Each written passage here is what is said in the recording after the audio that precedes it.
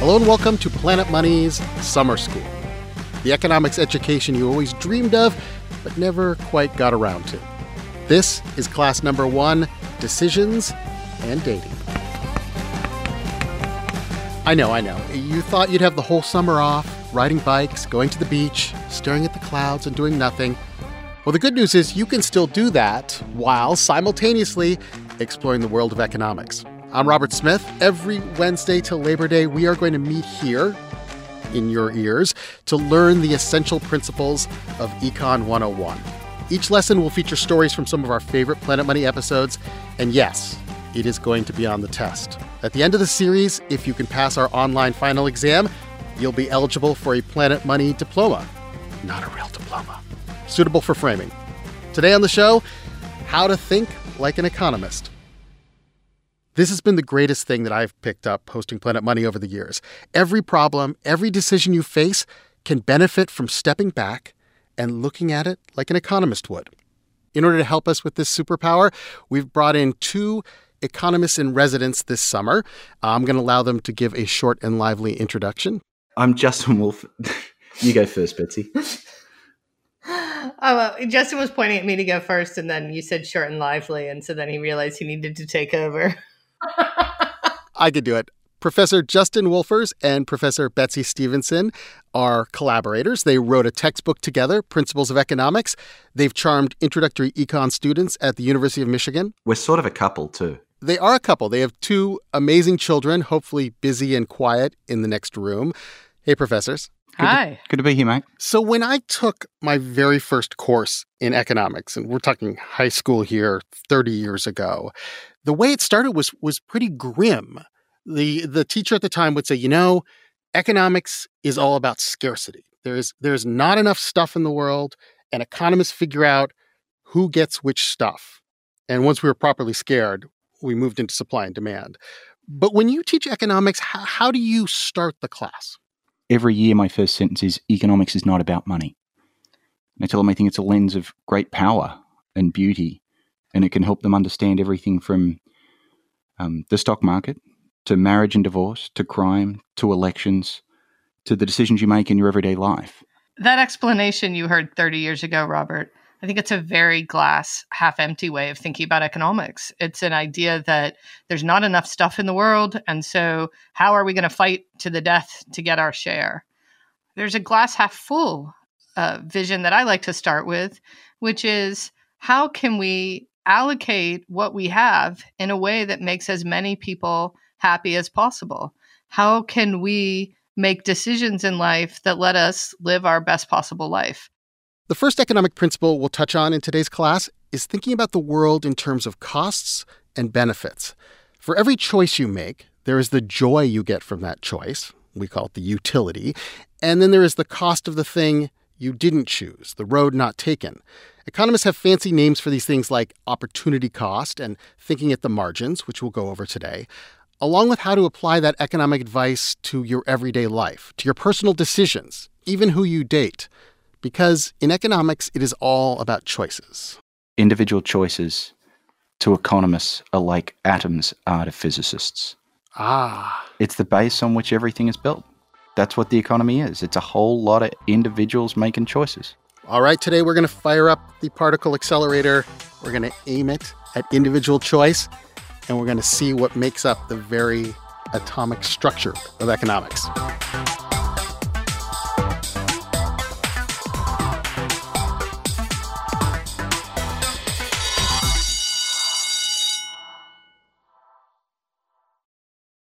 This message comes from Western Governors University. WGU is a nonprofit university committed to helping you reach your academic goals at an affordable price. They charge a flat rate tuition for every 6-month term, meaning the more courses you complete each term, the more affordable your degree becomes. Offering online bachelor's and master's degrees in business, IT, education, and nursing. Learn more about their offerings at wgu.edu/planetmoney. These days, Chelsea Handler tries to keep her and her friends' white privilege in check. She starts really getting weepy, and I was like, well, what are you doing right now? You just said you read White Fragility. You cannot talk about reading White Fragility and start to cry. Hi. Comedian Chelsea Handler on white privilege and a new book. Listen to It's Been a Minute from NPR. So here's the way Planet Money Summer School is going to work. In each class, we will play one of our favorite episodes or excerpts from episodes, and we'll look for the big economic ideas in each one, and we'll talk it out with our in-house economists, Justin and Betsy. First up, a selection from our 2014 episode, Dear Economist, I Need a Date. It was hosted by Lisa Chow and Hannah Jaffe-Walt. When Lisa signed up for Match.com, she was at this point in her dating life where she'd been feeling like she needed a whole new approach. I had to be kind of more aggressive about it. I had to be more diligent, and I had to be focused.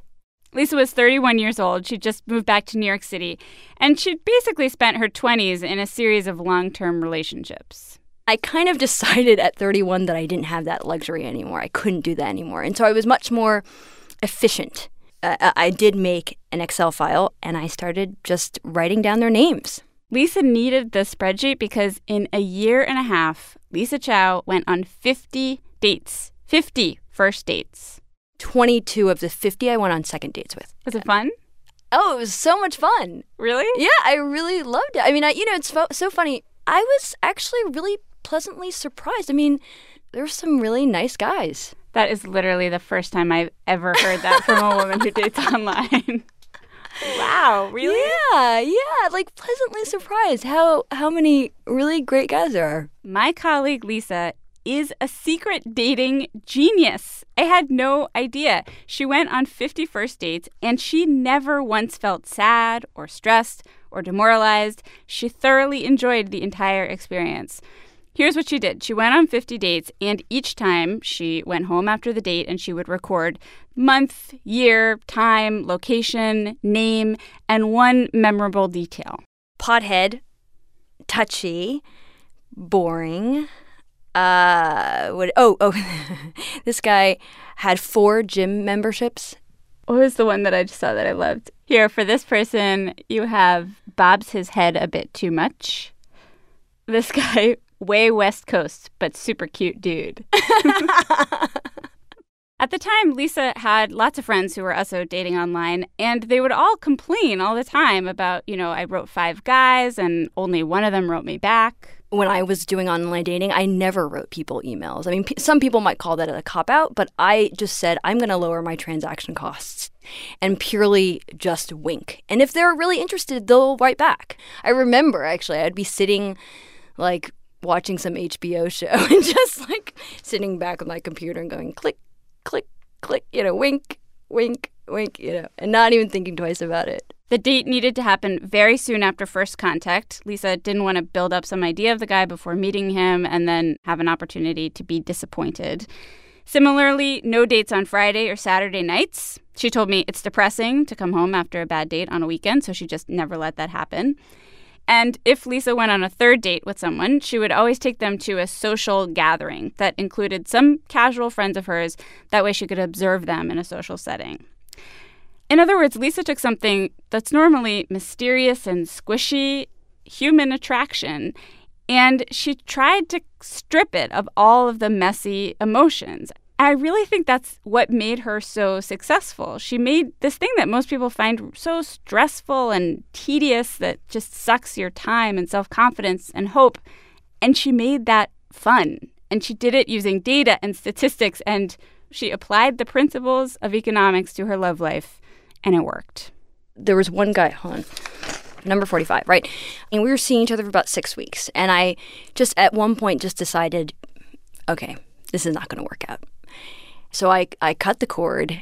And I thought, did I make a mistake? We did have so many kind of things in common. And then the next week I went on a date with Kevin. And instantly I knew I didn't make a mistake. And I was thinking, if I had stayed with that guy, I wouldn't have had that opportunity to meet, the Kevin. It kind of crystallized right there, oh, okay, that's what an opportunity cost feels like, right? It's like when you stay with that guy, you're kind of feeling iffy about, and you're missing out on, Kevin. Kevin, as you may have guessed, is Lisa Chow's husband. They got married. So economics to the rescue. Ah. And Lisa grabbed this, this really big concept. This is the first one we want to start with, this opportunity cost, that anytime you decide to do something, there is something else you are not doing. There are many things you're not doing. Wait, what's the more formal definition? We think of it as the true cost of doing something is the next best alternative you've got to give up to get it. What would you do in place of this thing you're doing? That's what you're going to give up. It's not just about time, no, right? There's an opportunity cost to eating a donut. If I'm trying to limit my calories, 100 calories on a donut means I don't have 100 calories left for a beer later that night. The opportunity cost of the donut is the beer. And I think what's so beautiful about that episode is, she really sort of fundamentally understood that even though she didn't know she was going to meet Kevin, but she understood that the opportunity cost of continuing in a relationship that didn't quite feel right was that she would give up the opportunity to meet someone who might be better. And what you have to do is take a gamble. Not a gamble, a calculated risk. But isn't this paralyzing to go through life as an economist and constantly think with every choice, well, I could do this and I could do this and I could do this. And what is this worth? And what is that worth? And what is that worth? No, it's incredibly freeing. It's empowering. People won't waste your time if you know you're keeping track of and you're thinking about what you could be doing otherwise. It's quite useful to know what you're giving up. Sometimes you'll say, maybe I should get out of bed and go on that date. In fact, there's a certain reason Betsy's saying this. I was going to say that's in fact how I met Justin. It was a Halloween about 400 years ago, and Betsy was at her home passing out candy to children. But do you remember who called you? My mother. Yeah, and what did she say? She said, "You're not going to meet anybody staying at home passing out candy to children." So she got dressed up, went to a party, stole one of my beers, and we've been inseparable since. So she said, staying home means you're giving up the opportunity to go somewhere where you might meet some exciting people or you might have more fun. Wow, and some exciting people. That's how she describes me. Some exciting people. Not Mr. Right, not the love of my life, but, good enough. Okay. Where the marginal benefit of search no longer exceeds the marginal cost. A quarter century later, Justin. She still hasn't found a better option. See what I mean? It's romantic and empowering. Now, as we're talking about opportunity cost, and we're feeling overwhelmed, all these other costs we have to think of whenever we make decisions, there is, we should mention, one cost you should not be thinking about. And this has the fun name of sunk costs. How does sunk costs fit into this whole opportunity cost? Sunk costs are costs that cannot be reversed. You cannot undo them. Even if you quit your project, you can't get your money back. You just can't get your money back. I'll give you a great example. You walk into a movie and you've paid for the ticket and you're sitting there and the acting is horrible. The plot line is weak. And you're bored out of your mind, and you think, I'd be better off going for a run right now. Yeah, but you think to yourself, I paid $16 for this movie ticket. I should stay until the credits roll. An economist, Betsy, you're saying, would say, get out of there. You should not stay. Get up and walk out. It doesn't matter how much you paid for the movie. That's a sunk cost. It's sunk because you can't get the money back. You can't get it back, but what you can do is not waste the rest of your time. Let bygones be bygones. Just move on. Sunk cost, that is freeing. If opportunity cost makes me anxiety-ridden, then sunk cost is a freeing concept. We've all got that friend who's been in a relationship with Mr. Not Very Good for maybe 2 years, maybe 3 years, and she calls you or he calls you and says, should I continue with this person? And time and again, our friend says, I've invested so much in this relationship. What you've invested is a sunk cost. You can't get it back. You should ignore it. The fact that you've spent a lot of time being miserable with someone is not a reason to continue to be miserable with them. Let me make the connection for you between sunk costs and opportunity costs, because they're really the same idea. It's that the opportunity cost principle asks you to compare the consequences of your choice with the next best alternative. So when you're thinking about your relationship, should you stay in it? What you're going to be thinking about is, well, what will I get out of this relationship if I stay in it, say another month? Versus what would I get if I left and was doing something different? None of those considerations consider whether you've invested 3 years or 3 weeks or 3 days. So the opportunity cost when you're thinking about that movie and saying, should I walk out? The only thing that matters is what's the best way to spend the next hour of my life? Is it staying in this movie or is it doing something else? The fact that you bought a movie ticket, not relevant. It's in the past. It's all about the future. It's like this episode of Planet Money. You should not keep listening because you've already invested precious minutes of your life. That is a sunk cost. Instead, you should think about the next best alternative. You could click on over and listen to Joe Rogan. Compare that option to the amazing things coming up in this episode. You will learn to identify exactly when you should stop wolfing down Chicken McNuggets using the magic of marginal thinking. After the break. Support for this podcast and the following message come from E-Trade. Trading isn't for everyone, but E-Trade is. Whether it's saving for a rainy day or your retirement, E-Trade has you covered. They can help you check financial goals off your list. And with a team of professionals giving you support when you need it, you can be confident that your money is working hard for you. Get more than just trading with E-Trade. To get started, visit eTrade.com/podcast for more information. E-Trade Securities, LLC, member FINRA SIPC. There are only 5 months to go until Election Day, and every week, or even every few hours, there's a new twist that could affect who will win the White House. To keep up with the latest, tune in to the NPR Politics podcast every day to find out what happened and what it means for the election. I want to tell this story from the big economics convention, AEA, in 2017, was in Chicago. You were both there, yes? We were. Yes. It was freezing. It was 0 degrees. The wind was brutal. We were all trapped in this hotel. And I was reporting and I was so hungry. And the only place that wasn't crowded to eat was in the basement, and it was a McDonald's. And I'm like, fine, I'm going to have the smallest thing they offer. I'm going to save room for dinner. And I ordered a 6-piece chicken McNugget for $3.99. And the guy behind the counter says, well, you know, we have a special. For the same price, you can get 10 instead of 6. Is this a trick? Is Stephen Levitt over in the corner from the University of Chicago taking notes on my decision? I mean, because there is free disposal, you know. It's free to get the extra 4 chicken McNuggets. I was like, well, wait a minute here. On average, of course, the 10 McNuggets are cheaper, obviously, right? But that's not how I should make the decision. I only wanted 6 McNuggets. So what's the cost of number 7, number 8, number 9, number 10, the chicken McNuggets? Like, it didn't cost me any more money, but honestly, I probably couldn't bring myself to throw the extra ones away. I would almost certainly eat them. I'd spoil my dinner. I'd gain weight. I'd increase my unhealthy intake by like 66%. Oh, so your fear was that you would eat them if you got them. Yeah. So I'm faced with this dilemma of the extra chicken McNuggets. And in economics, there is a name for this concept, this choice, this decision about whether I should have one more of something. So economists call this thinking on the margin. On the margin. So we want to make decisions incrementally. It's easier to think incrementally, to break a how many decision down into a series of smaller or marginal decisions like, should I have one more?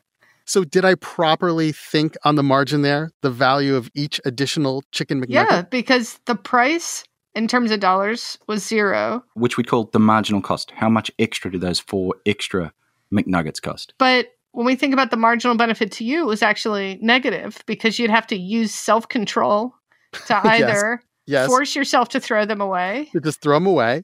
Or you would fail to use the self-control and you would spend calories that you would have rather spent having a delicious dinner, more delicious than the 7th McNugget. All right, so I'm starting to think on the margin. I'm thinking the cost of one more thing, the benefit, the utility, the joy I get from one more thing. I'm balancing these two. How do we add this all together for decisions? So the key idea of the marginal principle is it just provides a simple rule of thumb to help you think through getting the most you can out of life. And it really comes down to the idea that if something's worth doing, you should keep doing it until your marginal benefits from doing more of it are just equal to your marginal costs from doing more of it. And that tells you when it's time to stop. Economists call this the rational rule.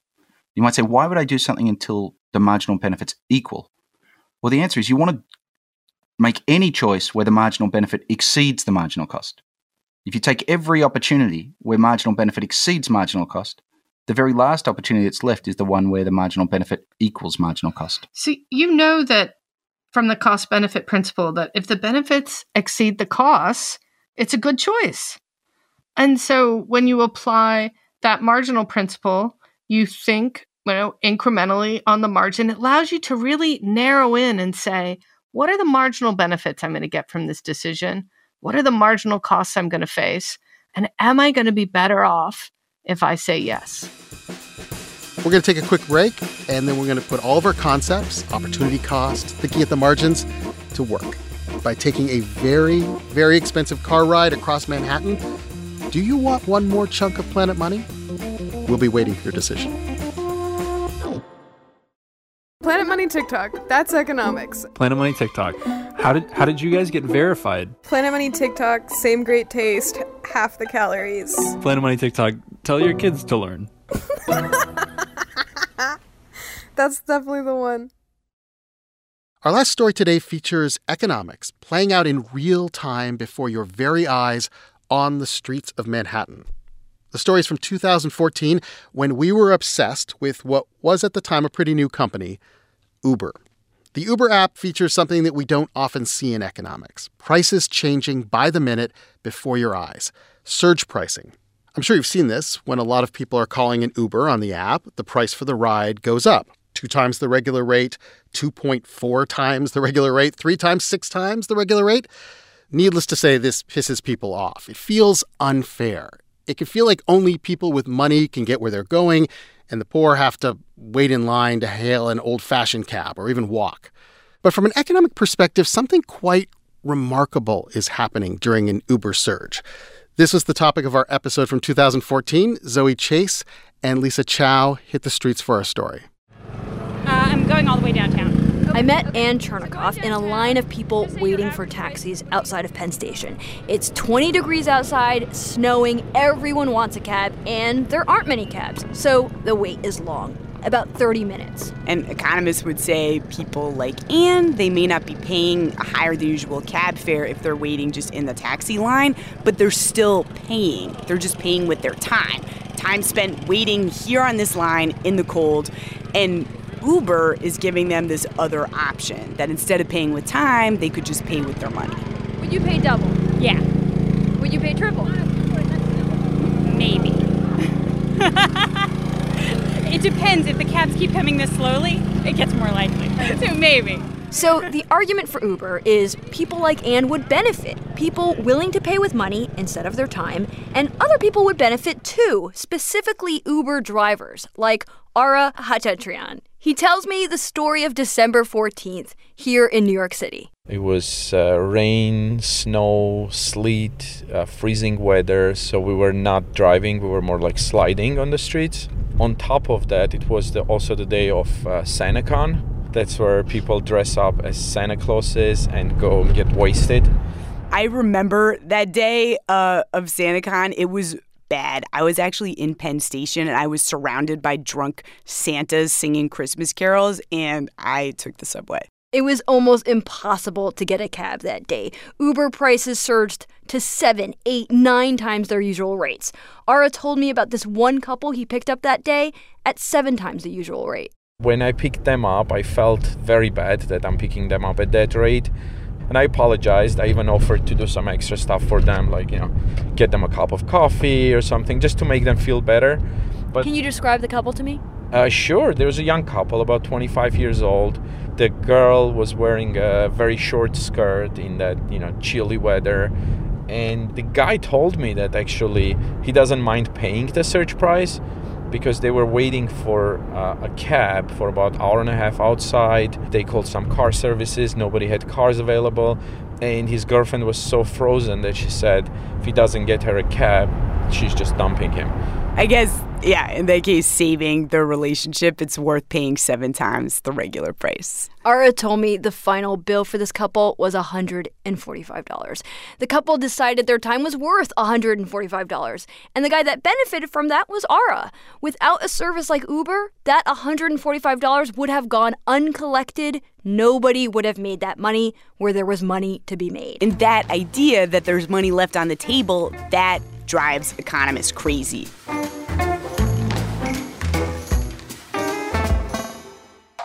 That was Lisa Chow and Zoe Chase from a Planet Money episode in 2014. Now, listening along to this episode are professors Justin and Betsy. Let's take the economic thinking that we've just learned and apply it to this situation, this Uber situation we just heard about. So I think the most interesting thing about a snowstorm in taxis is think about what happens on each side of the market. So the snowstorm means lots of customers, not many cabs. Lots of demand, not much supply. How do we fix that? If we want more cars on the road, each of these drivers is thinking, should I work 1 more hour? They're thinking about the marginal benefit relative to the marginal cost. The marginal cost of being on the road in a snowstorm is it's miserable, it's super high. The marginal benefit of being on the road is how much extra money I'm going to make. That is the price that they can charge for their rides. So the way to get them to want more drivers to want to be on the road is for the price to rise. The surge pricing, yeah. Surge pricing actually tries to bring out more drivers. This is a thing. A price is an incentive. If we want more drivers on the road, a high price is an incentive for them to stay out on the road or to get up off the couch and get onto the road. Well, this shows you how the company itself, Uber, is thinking on the margin. You know, in a normal kind of car service situation, I suppose you could order your drivers to go out in the snowstorm and just say, you have to do this or you're fired. But the genius of Uber and markets like it is that it's thinking about what will it take to influence the marginal decision of the person waiting for a cab, of the driver, you know, who's thinking about going out. It's really trying to affect their really next decision. The amazing thing about markets is it all works through voluntary exchange. And so it's exactly that. It's using incentives to try to encourage sellers to sell. Right. So the snowstorm problem is lots of buyers, very few sellers. We need to solve that. A higher price is attractive to sellers, so it's going to get more cars on the road. And it's unattractive to buyers. Fewer people are going to want to take taxis. That higher price brings the quantity demanded down, the quantity supplied up, and brings the market closer to balance. I know people hate this. I hate this when I have to pay more. But once you learn economics, there is a certain joy in watching Uber during the surge. You may not want to pay more, but you can see supply and demand happening in front of your eyes in real time on the app. And this balancing of supply and demand, I mean, this is happening in every market. This is happening inside every business, right? It's everywhere all around us. We just don't see it. It's even happening in the dating market. Okay. Oh, come on. Have you ever been in the nightclub where you notice that one gender is more numerous than the other? Okay. We're going back to dating. Go with it. No, I remember this night very well. Betsy took me out dancing in Philadelphia. And we looked around and there was a lot more Sheilas than blokes in the bar. This is a predominantly straight bar. And we noticed this, I mean, we'd call it a disequilibrium. The two sides of the market were not in balance. Not everyone was there to dance. And we saw market forces work. Word got out that there was a, let's call it profit opportunity for young men willing to dance at this particular bar. And over the next 2 hours, we watched equilibrium happen. So there was a surge of men coming into the building. There was quite literally a surge. And I saw the supply and the demand of young men and women come into balance over a period of about 2.5 hours. It was one of the most extraordinary things. This balance is called a market equilibrium, and that's going to be our last econ-y word of the day. And you can think of the market equilibrium as the point where the blokes meet the Sheilas, or in the Uber example, probably better, where the number of people who are willing to pay for the surge price are equal to the number of drivers willing to drive at the surge price. And so finally, Justin and Betsy, I just want to ask you, like, it doesn't necessarily mean that everyone gets what they want in this situation when we have a market equilibrium, right? It doesn't. And there's still people waiting in the snow because they can't afford Uber, because the price is too high to them. They're drivers who are not out on the road. This is really important. Equilibrium tells us what's going to happen. It's our ethics that tell us what we think should happen or what we want to happen. They can be really different things. And so a market can be in equilibrium and there can still be a lot of pretty miserable outcomes. It is the case that there are often many market failures and market imperfections that mean that markets will come to rest at a place that's not socially desirable. Our first class, and we're already getting into the messiness of taking intro economics out into the real world. Because all the choices we've talked about today have been in a vacuum. Remember, everyone else is also making their optimal choices. And in future classes, Planet Money Summer School will talk about how individual economic choices can have real impacts on your neighbors, your community, on inequality, and the future of the world. All right, classes come to an end, but we should probably go over our vocabulary words.